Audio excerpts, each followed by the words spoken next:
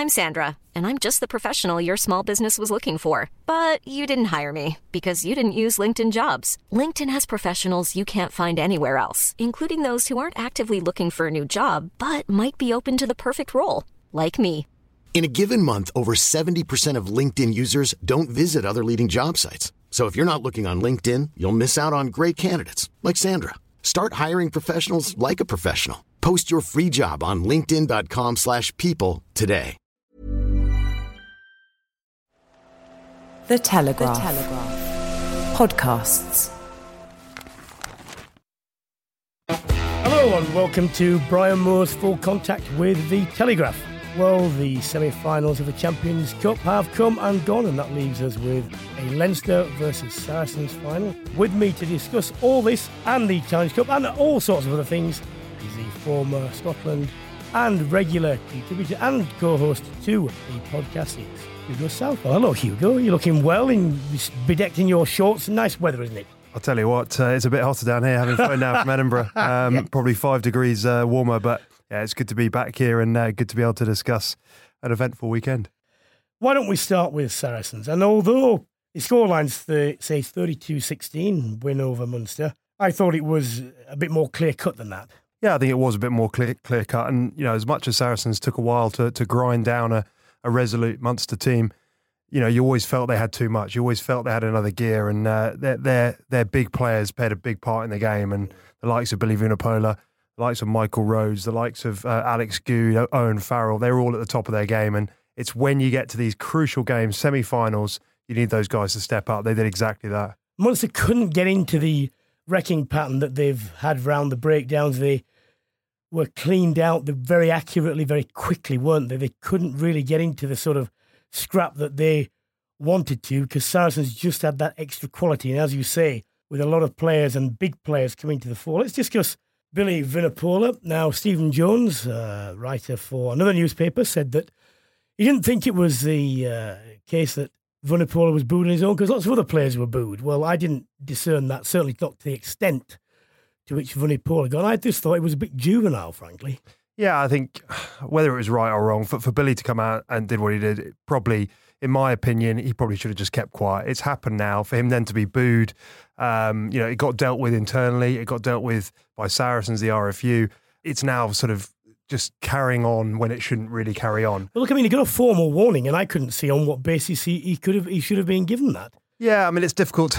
There's differing opinions on it. I mean, I think for me, in this day and age, I think you just got to be very careful. You know, Yes. with what happened, you just got to be very careful. You know, his beliefs are there. He's got strong beliefs, but you know, he's probably made an error of judgment. That's as simple as it is. And he's got a formal warning. But let's not forget, he's gone out onto the pitch and he has put in a performance which I don't think many people could have done. I mean, Man of the match, yes. Man of the match, 21 carries. He created a platform. You always talk about the big players and be able to take players with them to create the space for the likes of Farrell, the likes of Alex Good to manipulate the defence. That comes from your forwards. That comes from your Michael Rhodes. That comes from your Billy Vunipola. Just giving them just that extra yard, just getting over the gain line and just drawing in defenders. And that's exactly what they did. And they did it time after time. And for Saracens, you know, that's where they're good. They're ferocious in defence. Their kicking game is absolutely outstanding. And they have, when big ball players like that are on their game, it creates opportunities. Well, let's get one thing straight. Vunipola, whether you want to boo him or not, it's up to you. What is totally unacceptable is for a pitch invader to confront him. And then, first of all, there shouldn't be a pitch invader because he shouldn't get onto the pitch. And secondly, you know, that sort of confrontation is not something that he deserves. I mean, I went into this in great detail and I looked at it in every way possible. And you could not say that Billy Vunipola endorsed what I thought were terribly unwise and possibly anti-gay comments made by Folau. He stopped short of that. And the fact is, you know, it's happened in football, and who knows what these pitch invaders carry? Who knows what they do? Yeah, I think I've been at the Rico a few times this season. I've seen it happen on a number of occasions. A couple of times when you just had someone running down the centre of the pitch, but someone has run in an earlier Wasps game this year from one end to the other without being touched and jumped over the barriers. That's unacceptable in this day and age. You've never seen so many yellow jackets before a game as security. So I don't understand how it's possible for this sort of thing to happen, but there is going to come a time, we've seen it in football, more recently, where one of the players, I think was it Jack Grealish at Aston Villa, had a player that was just behind him and actually went up to him and physically assaulted him. So for that to nearly happen again with Billy, more remonstrating, more verbal than actually physical, but he said he was scared, and that's not what players should be. Well, people will say, scared, you look at you. Well, who knows, as I say, who knows what he's carrying? Who knows what state he's in? But let's move on from that. Owen Farrell, a lot of praise for the control of the match, and people asking the question, why can't he do that for England? Well, the simple answer to that, for me, is you look around him and you look at the input constantly of Alex Goode, who's talking from fullback. You look at people like Brad Barrett, who's been an England player, very experienced, and he's talking to him all the time. And that's the difference. My thing, and I'll be pretty honest in that, is pick Alex Goode for England. I think he's been the most consistent player across as a fullback. I mean, don't forget I've played fullback. I may not know enough, but I know a bit about fullback play. And Alex Goode, for me, the thing about Alex Goode, he's a brilliant talker, but he also takes the pressure off Owen Farrell. He comes in at second receiver when Owen Farrell's not there. And you might say, well, George Ford does that when he's playing for England because you've got sort of 2 10s playing. But when George Ford isn't playing, you need someone there to just step in at first receiver, second receiver, just say, give me the ball, I'll make something happen. He's a very intelligent footballer. Very intelligent footballer. But it's not only that. It's not just his intelligence. He provides space for other people with his footwork. He goes through the gap himself. And yes, he's not going to be like always scoring tries from 60, 70 metres with the out-and-out gas. But as an all-round player and as a consistent performer, I don't think there's anyone better at fullback in England. Well, the moment, Sarries, they look in that sort of form to be unstoppable. Let's remind ourselves he's won 5 major trophies since 2014-15. What do you think allows them to field a strong attack consistently, 2 brutal competitions, which Championship and the Premiership are? In a way, perhaps at, say, just for example, Exeter, Claremont can't quite manage. Well, I think it's to do with their mentality. I think, they're a side that, let's not forget where they were 5 years ago. They went through some final losses in both the Premiership, in the Champions Cup.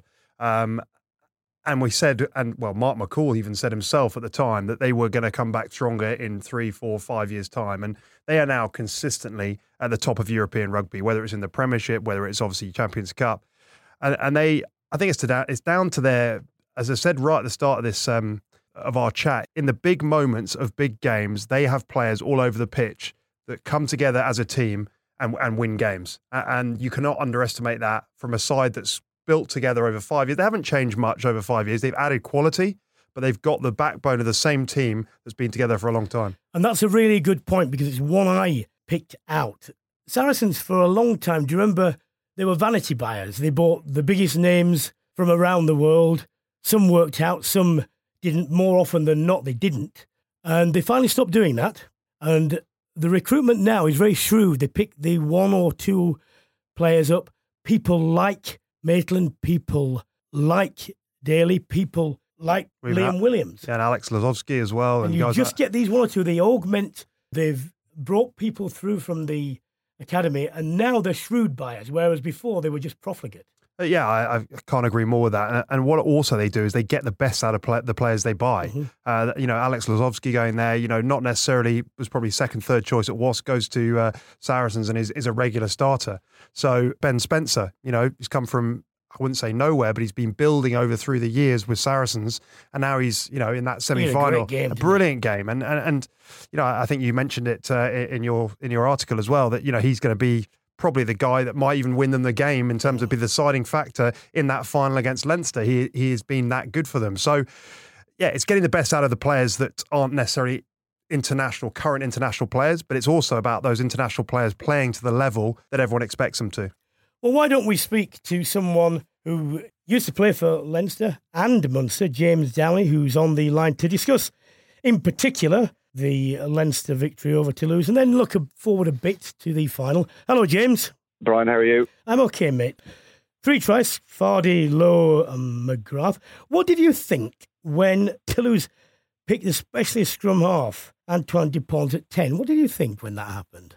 It was such a surprising choice, to be honest. I think the Leinster side looked at that and said, well, this is an area where we're going to go and we're going to target. And it only changed later on when they brought on Ntamack at 10 that they actually looked a little bit better. I'm surprised they did it, and I just think it played into Leinster's hands, as you can see how they played. And look, Leinster didn't let the side down. I think they were focusing on a lot on what they were doing themselves. And look, it was Johnny Sexton's first game since the Six Nations as well, and it was just a huge game for him. I guess the pressure he was under as well, coming into that game and about form and stuff like that. But I think Johnny really held his hand up and showed what a pivotal player he is for the province. Well, James, you're a lot younger than me, but I'm old enough to know that over the last 30-odd years, the French have had a really odd attitude to specialist 9s and 10s, and they believe they're interchangeable. They're not, but they do believe that. Sean O'Brien was singled out for praise by Leo Cullen afterwards. How good a game do you think he had?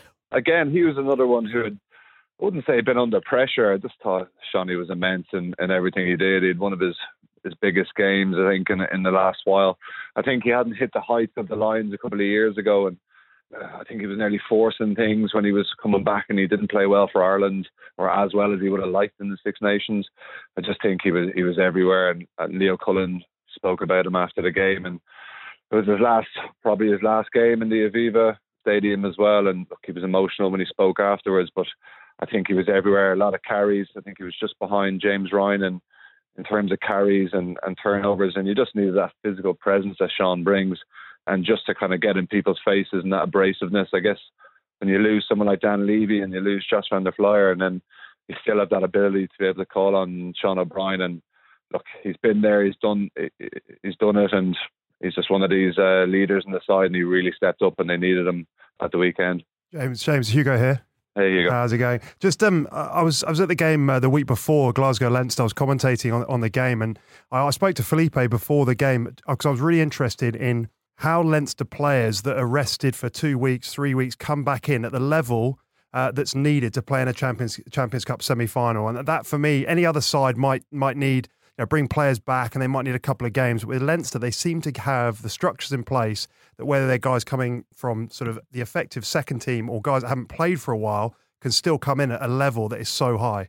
Yeah, look, and it amazes me as well. I think a couple of years ago, the way they used to do it was because the RFU have such control over players, that they'd bring these players back and they'd play kind of the week before Europe just to kind of get up to speed with plays as such, and then they'd kind of play the second game the next week, and in case there's any rustiness there. But you look at likes of Robbie Henshaw and stuff like that, and Johnny Sexton, as I say, who played his first game since the Six Nations, and they just have that ability just to step up and pressure games. And for me personally, I'd need a couple of games just to get up to speed and just to get game fitness, but they just seem to have that ability to do it, and as you've mentioned, and look, if we could all get that in, and Devon Toner as well, they'd be a strong side. Like Devon, I thought was immense again as well.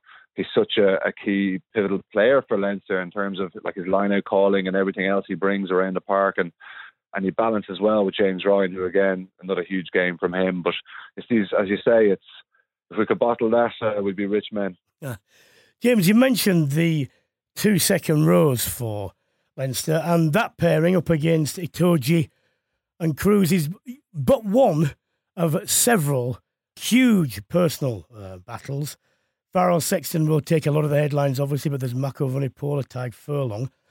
But the one I'm interested in, because of the relative, not inexperience, but lack of limelight for Ben Spencer and Luke McGrath, because, of Conor Murray and others, Wigglesworth for Saracens. How do you think that battle will go if they're first choices? It's an interesting point in terms of, I think, as you say, the kind of bigger names as such will take a lot of the headlines beforehand. And I think the way Saracens play and how Ben Spencer is a pivotal part of that is crucial in terms of how Leinster need to stop them, And I think you saw against Munster how effective they are with their box kicks, and how Ben Spencer organises them and gets them around the park. And he's just one of those unsung heroes, as is Luke McGrath. And as you say, that these guys just don't get the plaudits and the headlines.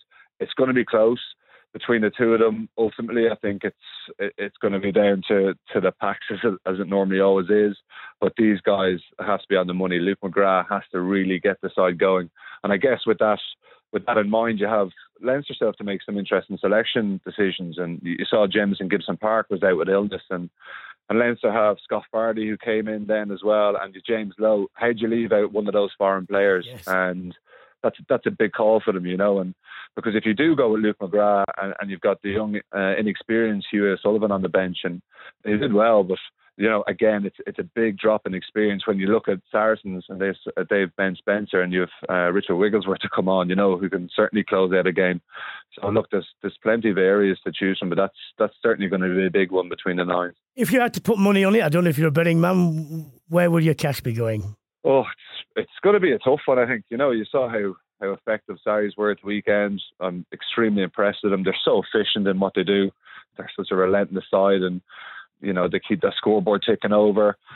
Oh, I don't know. I think I'd like to go with Leinster if I could, but Sarries at the moment I see are going in as favourites.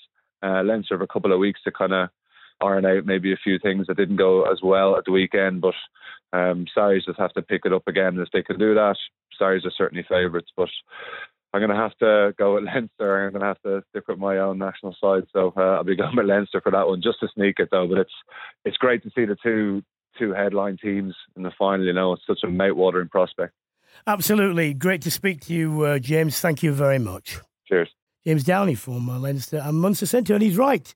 Fag packet between them. Yeah, there really is nothing between them. I think two very different games. I think the sort of brutality of Saracens, yes, they've got a game as well, and they play a lot of rugby once they get in your half. But I think the breakdown is going to be absolutely key. Yeah. And if Saracens can nullify the breakdown like they did with Munster, I think it's going to be a long afternoon for Leinster, but it's going to be very close. What effect, if any, do you think this will have? The weekend before the final, Leinster don't have a game, but Sarries are playing Exeter. Yes, Sarries have got Wasps next as well, which is obviously crucial for Wasps, and then obviously Exeter. So it is. I mean, Sarries would like to probably win one of the next two games and cement their place home semi-final. But I think it does make a difference. I think what we just mentioned, what I asked James Downey there, is how most players would want a game before that final. Now I think Leinster will just rest their guys up and just say, right, put everything into that game, because what an interesting point Felipe Contamami meant is they train as if they're playing every training session, that they're more concerned than Leinster coaches that the players are going to pick in 2 weeks' time are training every day at the intensity they need to play at to be ready for those games. And I think that's what they'll do. They'll just train really hard, get everyone ready, and their focus is purely going to be on May the 11th. Well, a quick word about the Challenge Cup. Neither of the Premiership sides could get over the line. Quins and Sale went down to Claremont and La Rochelle, respectively. I thought it was a difficult task for both of them. I thought they did as well as I expected, but the two French sides just stronger all round, and it could be a very good final. Yeah, it could be a very good final. La Rochelle's first as well. Yeah, La Rochelle's first, and I think you'd probably put, because of how Claremont have choked in finals, I think you put La Rochelle as favourites. But I think it's going to be a Claremont are going well, but they always give you a sniff. We saw it with Harlequins at the weekend, miles ahead or quite a long way ahead. Harlequins, the door was opened a bit for them and they nearly snuck in there. But frustrating for both sides to lose both away from home in France by such small margins is frustrating, especially for Sale. I think Sale have got a game that suited going away to La Rochelle to win, and they just couldn't quite get it. It would have been a huge result for them. Well, of course, when we return to domestic action, there's a huge scrap going on, both at the top and the bottom of the Premiership. But one thing we do know is whoever goes down, and it is unfortunately looking a bit like Newcastle, they will be replaced by London Irish, who are bouncing straight back up. Great to say we can speak to an Irish wing. Over 300 appearances for them. It's Topsy Ojo. Hello, Topsy. Hi, good evening. What difference have Declan Kidney as Director of Rugby and Les Reed as head coach made? They've brought a ton of experience, I guess, from the various clubs that they've been at, a lot of success too. I think the biggest change, they put a lot more emphasis on the players. So we haven't gone in with too much structure. It's been about allowing the players to figure out a lot more for themselves on the pitch, to kind of take control of those decisions and to really kind of grow and develop that way, because the plan is hopefully now going back into the Premiership that we're going to have so much thrown at us that if we're too programmed or, too structured in that way, we're not going to have a chance. So it's been about developing the players and just really giving us ownership of what we've done this season. Well, I know the owner very, very well. He's a Chelsea fan. That's how I know him. And I know that You don't have the biggest budget around, but would you expect there to be many big signings for next year? I would like to think so, yeah. I mean, we know how tough the Premiership is. You know, watching from this year, you see how competitive it is and teams are beating each other every week. So I think we understand that we're going to need to sign some really high-quality players to complement what we've got now if we want to fight and stay in it. So I would imagine that that's in mixed thinking. You know, he wants to build a squad that is not only capable of staying in, but competing in the Premiership. And, you know, with Brentford moving on the horizon as well, the new stadium, it's, you know, a squad that can take us there as well and something really positive to look forward to. Topsy, Hugo here. How's it going? Yeah, very good, thanks. Good. Just on that move to the new stadium, how do you think that will affect next year and obviously pushing on into the years to come and staying in the Premiership? Well, I mean, we've got one more in Reading, but I think it's something hugely positive for the club, you know, not just in terms of maybe a slightly smaller stadium, but one that we can probably pack out a bit better. You know, it will enable us to grow a new fan base and to really build and just allow the club to grow.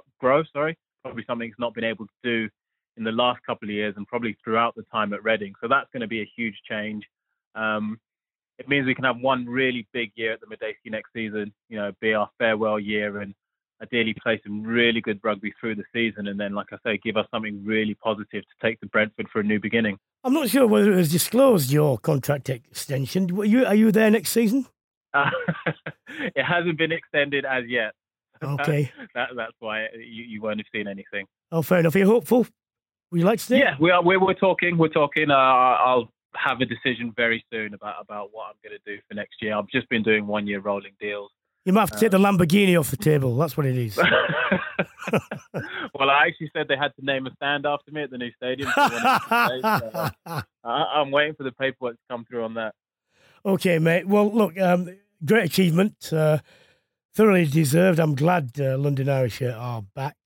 And all the best for next season. Hopefully you'll be there. And if not, wherever you are. Great. Thanks very much. Appreciate that. Topsy Ojo. London Irish wing. I like Irish, the club always have done. They made a terrible error of judgment when they got planning permission for Sunbury. And they then tried to amend it. And of course, that was a new planning application. And then they found they couldn't get that through and so on.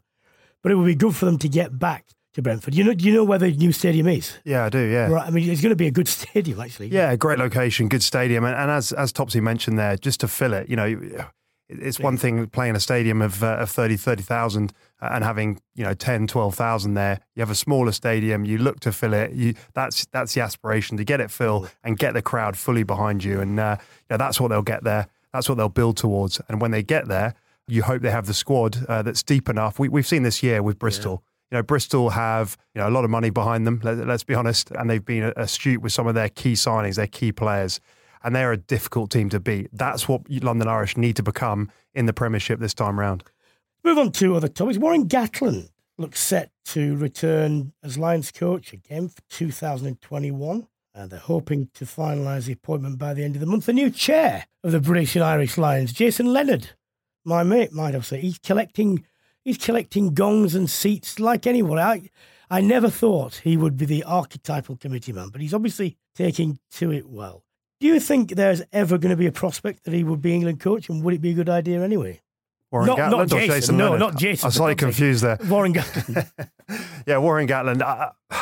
I think with the way that, you know, things have happened with Wales and the way he sort of moved away, moved aside from that role, I think there's a lot of chat about it, but I'd be surprised if he became England coach. I think, you know, with what he's done for Wales, and there's no doubt that he's the outstanding candidate, and that's why he's being talked about, and that's why he's obviously being promoted and talked about again as a third back-to-back Lions coach, because he is that good, and his record speaks for itself. But I very much doubt that he will find himself in that England role anytime soon. Well, as soon as the private equity firm CVC completed the 27% purchase of the English Premiership, I knew this was going to happen. Been announced they've been in talks with the Pro 14 about buying a stake in that league, and Premiership rugby boss Mark McCafferty is talking about there being club games on a reasonably regular basis between hemispheres, possible playoff between Pro 14 winners and Premiership winners.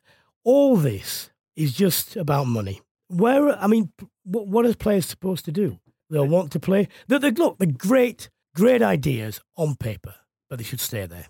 I have to agree. I think everything, whether it's talked about the Nations League, whether it's talked about, CVC coming in and making regular games overseas with different nations. I just think the whole thing is, is commercially driven. And as you say, it sort of takes away from everything that we've sort of grown up about, the traditions of rugby and where the Six Nations, all the traditional tournaments that are in place.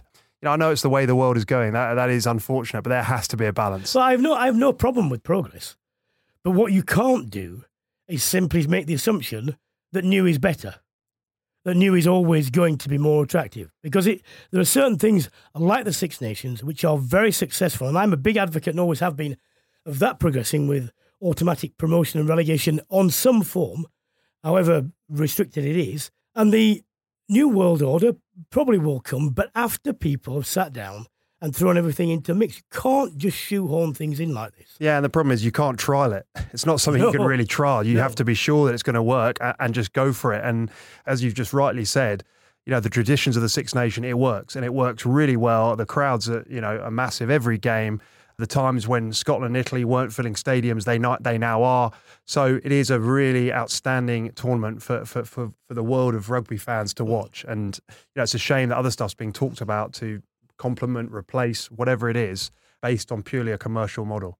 If there was a realignment of the seasons, the only possibility, the hemisphere that should move, it's certainly professional game, is this hemisphere. Because if you're talking about summer rugby, in the southern hemisphere, you're talking about ridiculous temperatures.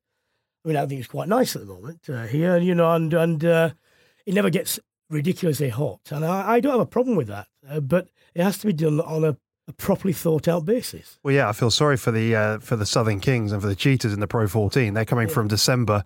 I think it's probably harder for them to come and play more games in the winter than it is for us Northern Hemisphere sides to go over and play the odd game in 30 degrees. It's quite nice over Christmas. But, as you say, it's easier for us to transfer our or change our league structures and league timings to the summer because, well, it might not be easier in terms of logistics, but in terms of playing in those conditions, I wish I'd had that opportunity when I was playing. And as I said before, I don't see the reason to move the amateur game.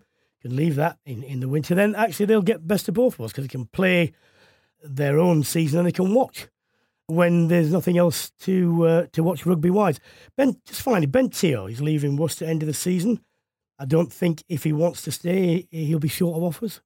No, I think he's one of those guys that brings a real physical presence at 12 and... it hasn't been announced, as you say, where he's going yet. I'm sure he has a few options up his sleeve. And he provides something that a lot of teams want. That platform at 12 just to get you over the gain line. He also plays the other side of the tackle, gets his hands free, and he brings other runners onto him. Well, I do think he's being pigeoned. And this happens a lot to players, especially players who can take the ball up. They get labelled as bangers, as just being able to carry up. You don't play in the NRL for 8 years and not be able to distribute. No, but I still think he's a better ball player the other side of the tackle. Yes, fair enough. And like Manu Tuilagiangi, very similar sort of player. Yeah. They are good decision makers, and their passing off both hands is obviously up there to play international rugby. But I would say that they are very, very good decision making the other side of the tackle. It's just a better strength of theirs, and that's as simple as that. But they're all round players, and they offer a lot more than just that. Time now, a bit of a departure. We're going to speak to the author of a book called Brothers in Arms. Dave Beresford lived in France for 8 years, teaching English, playing rugby for a variety of clubs. Sean Fitzpatrick has written an intro to this book, and I'll read it to you. So, sit back, put your feet up and grab a glass of French wine. This book is as much a story about France, life, friendship, and the human spirit as it is about rugby. It's bursting with wonderful stories, photos, and most importantly, a deep love and respect for France, its people and its regions will make Francophiles, humanists and rugby fans across the world very happy. The proceeds are going to 4 charities: UK Sepsis Trust, British Heart Foundation, Fortitude, Curing Colon Cancer and the Stroke Association. Dave is on the line now. Hello, Dave. Hi, Brian. How are you? Okay, now this is basically about the golden generation of French rugby, the 1980s. I was involved a bit in that, and I remember speaking to you about it. That's right. Yeah, we spoke just a few months ago. You're right. It was. I mean, I guess this generation, Brian, almost precedes you a little bit, doesn't it? Some of the players certainly played against you a lot, but they were sort of towards the end of their career. But this was really about that golden generation that won an awful lot of the games, won the Six Nations, actually about 6 times. Some of those were joint first during the 1980s. And obviously won the Grand Slam twice as well in 81 and 87, and were the finalists in the first World Cup final against the All Blacks in 87. Well, it's described as part chronicle, part dialogue, part travel log. Yeah. How did you fit the various? Because those are very different strands. Usually we get one. Yeah. You can't usually successfully combine them. I think you have done. So how did you develop the idea? How did I do it? Well, I guess, the initial idea was actually no more than literally was just an idea. I was sitting in the Pyrenees in, I think it was August 2017. I was in between jobs. I was involved in selling a company just before that. And I thought, well, what am I going to do for this sort of next 6 to 12 months? So I had this idea of just, going around and meeting all these great players. And I was really going to focus on the French flair and almost do a bit of a chronicle. And what I realised, actually, as I went around and met these players, all of whom were just fantastic blokes. I mean, just like good old-fashioned amateur rugby players as existed all over the world back in the day, is that their lives are full of twists and turns, of good and bad. There are some terrible things that they've experienced and some great things. And therefore, it became a lot more than just describing what the rugby was like, which, of course, has been done many times over the past. And it was about a lot more than just describing what French flair was.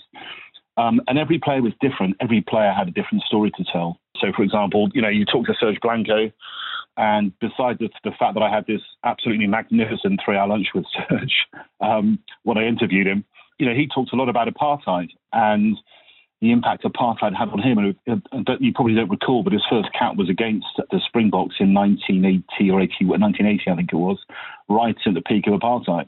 And how he described, I never knew that fact, but how he described that, how he felt, when he wore the uniform, the French uniform, and when he took it off, he felt like 2 completely different people. So there were some very interesting stories that you uncover as you meet each of the players, and each one had their own unique strand.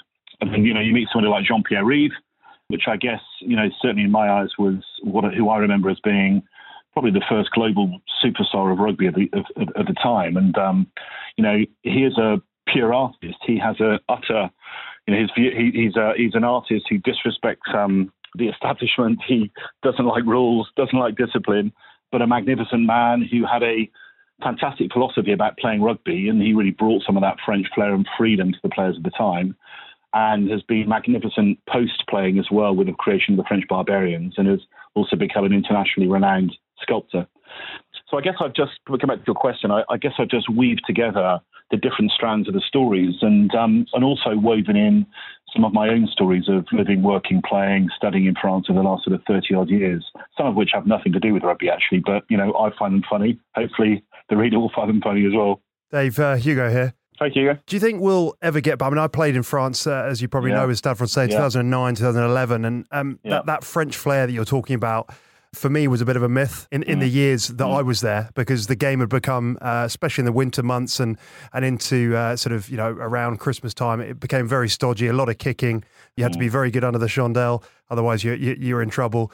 Do you think we'll ever get back to that French flair of the 80s? In the last 10 years, all we've seen is France picking big, heavy forwards and it becoming a bit of a slogfest.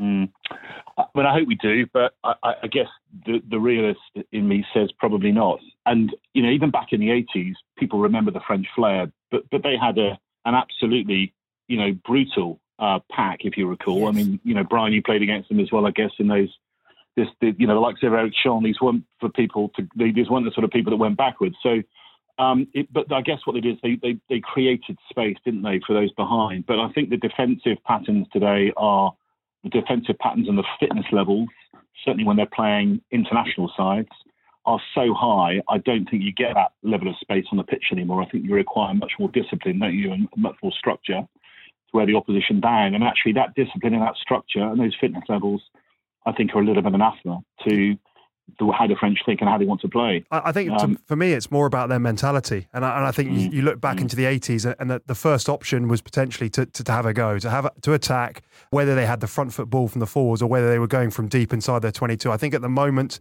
it's slightly different. It's probably first option is to kick. There's a few players that are coming into the mixer that are looking a bit more threatening.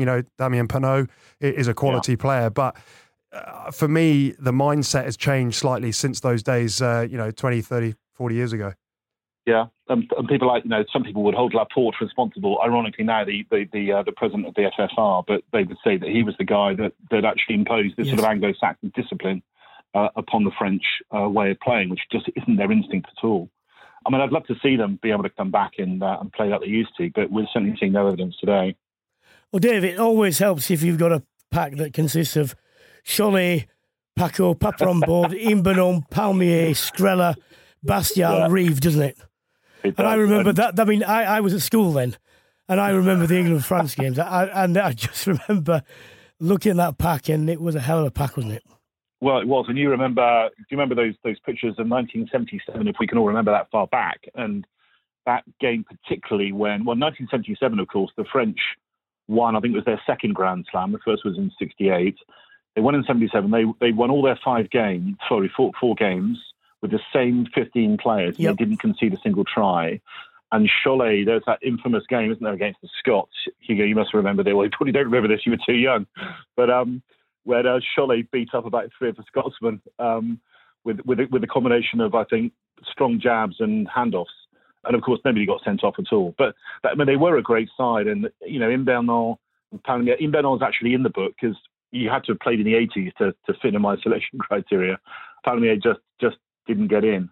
And then, of course, behind you had magnificent players back then as well called, there was a guy called Aguirre who played fullback, played for Bagnéres. Magnificent player. Bertrand, who was a bit like Philippe Sella, really, and he got 65, 66 caps for the French. They also played at Bagnéres as well. They were fantastic to watch. And the thing I loved about them, and even though my book's very much focused on the 80s, a lot of those players really, Reeve included, Imbenon, another one, really, I guess, learned their trades in the 70s, was this sort of mix of chaos. It was, the flair was always bordering on chaos, wasn't it? It was sort of a completely unstructured type of game. But when they turned it on, particularly the Parc des Princes, I thought they were just brilliant to watch. Dave, just finally, the proceeds they're all going to, say, the four charities I announced, I think, coming out in September. How can people get their hands on it? So, best thing to do is, I've got a website. It's called brothersinarmsbook.co.uk. It's up and running. So brothersinarmsbook.co.uk. It's up and running. All the information's on there. People go on and register. Then I'll keep them up to speed with information about the launches. There'll be a whole bunch of launches around the World Cup time, information on the book, and also what I'm releasing every other week actually are these teasers. So everybody, so I've written the book by region where the players live today.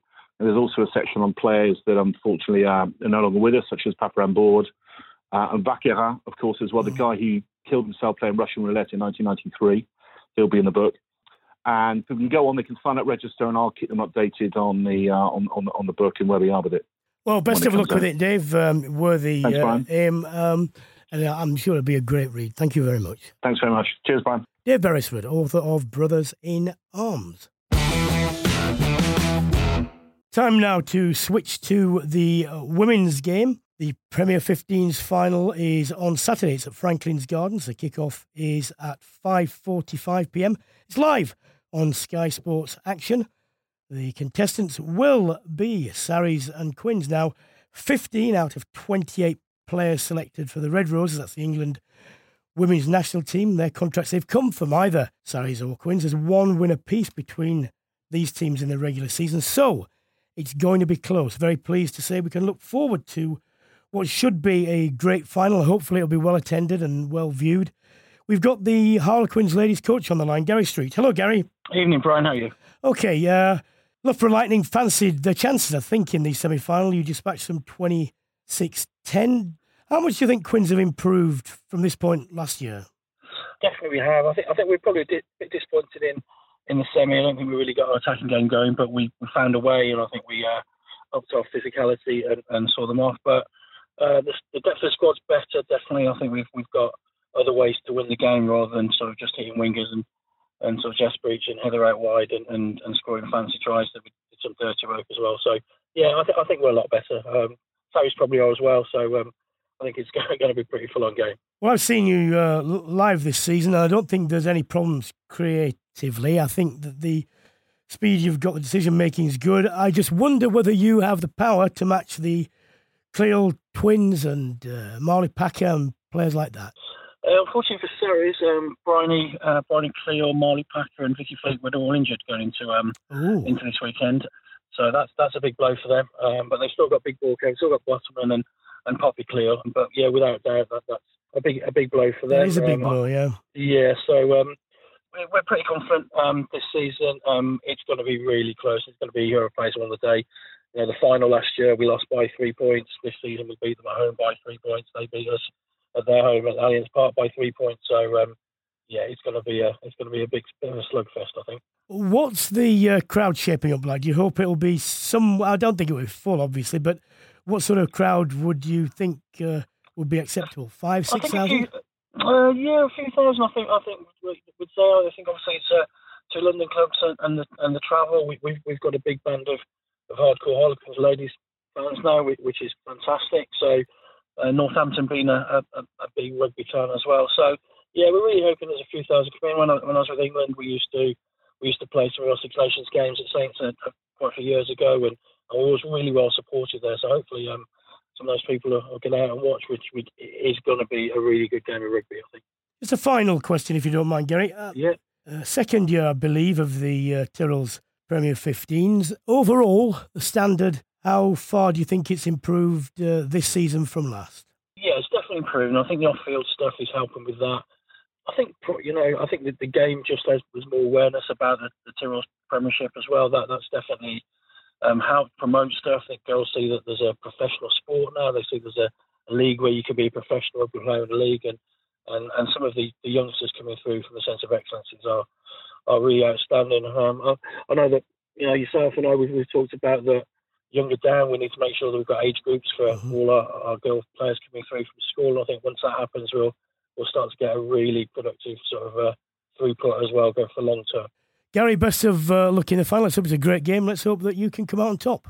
Thanks, Brian. With apologies, of course, due to Sarries fans, but I was an ex-Quinn, so I don't need to say sorry. Hugo, next week, can you see Wasps doing the double? I'll tell you what, Wasps, after that win at Exeter last week, or the week before last, sorry, not this weekend, just gone.